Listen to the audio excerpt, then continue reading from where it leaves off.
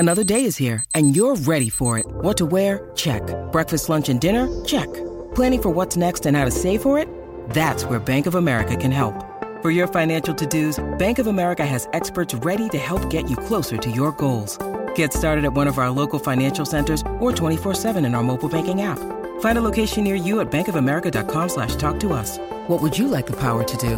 Mobile banking requires downloading the app and is only available for select devices. Message and data rates may apply. Bank of America N.A., member FDIC. Penn State coach James Franklin says he couldn't foresee his team getting off to an 0-3 start.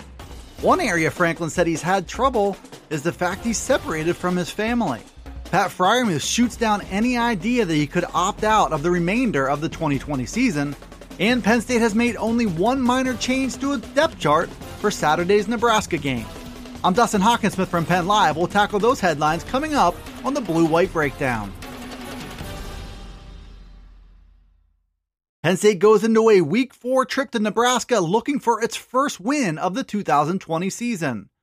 It's a scenario that few saw coming, especially after the Lions opened the year as a top 10 team in the national polls.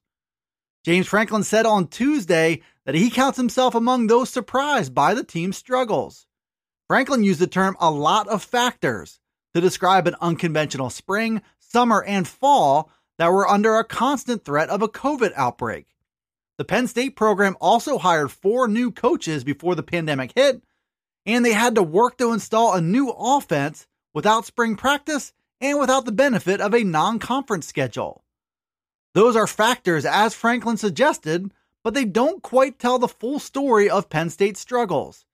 This is a team that has urgency to break into the win column, but must fix widespread issues in all 3 phases of the game. Franklin hinted at it again on Tuesday that results speak for themselves. And whether Penn State has reasons for its struggles or not, those results show an 0-3 team looking for answers. Penn State football coach James Franklin laid out a number of factors that have caused chaos across the college football world. The effort to combat the spread of COVID-19 has created new responsibilities for every program in America, but especially those that truly put the health and well-being of coaches and players at the top of their lists. That's meant new practice routines, new eating routines, locker room situations, travel, and hotel stays. Players have their temperatures checked, and they get tested for COVID-19 on a daily basis. All of those things have an impact on a program's preparation time and the product we see on the field. In Penn State's case, that product hasn't been a very good one. The Lions are 0-3 and have a number of problems to solve. And in the case of Franklin, he's been separated from his family, which is quarantining in Florida to minimize the risk for his daughter Addison, who has sickle cell disease. Franklin admitted that being away from his family has taken a mental toll on him, which he's trying to move past. He offered no excuses for the performance of his team, but did show that in many ways, this season is about more than football. That's where Franklin is looking to double down on his attention because the season is marching forward, and Penn State has a long way to go to become a good football team. Penn State tight end Pat Freiermuth spoke with reporters on Tuesday afternoon. He gave his thoughts on the team's 0-3 start and where the program goes from here. Freiermuth was also asked about his own personal football career and what his future plans are.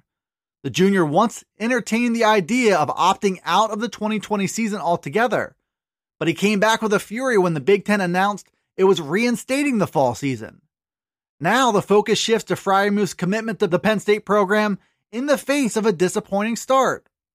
Other players across the country have chosen to opt out to minimize risk on the future of their NFL draft stock. And the worse their teams are, the more sense it makes for players to back away and focus on staying healthy. Freiermuth will not be one of those players. He said on Tuesday that he loves the Penn State program, his coaches, and his teammates, and he's sticking it out with them through all the struggles. When the dust settles, Freiermuth will be a big-time NFL prospect, but for now, he's focused only on beating Nebraska. Penn State rolled out its depth chart for Saturday's matchup at Nebraska, and one thing became perfectly clear.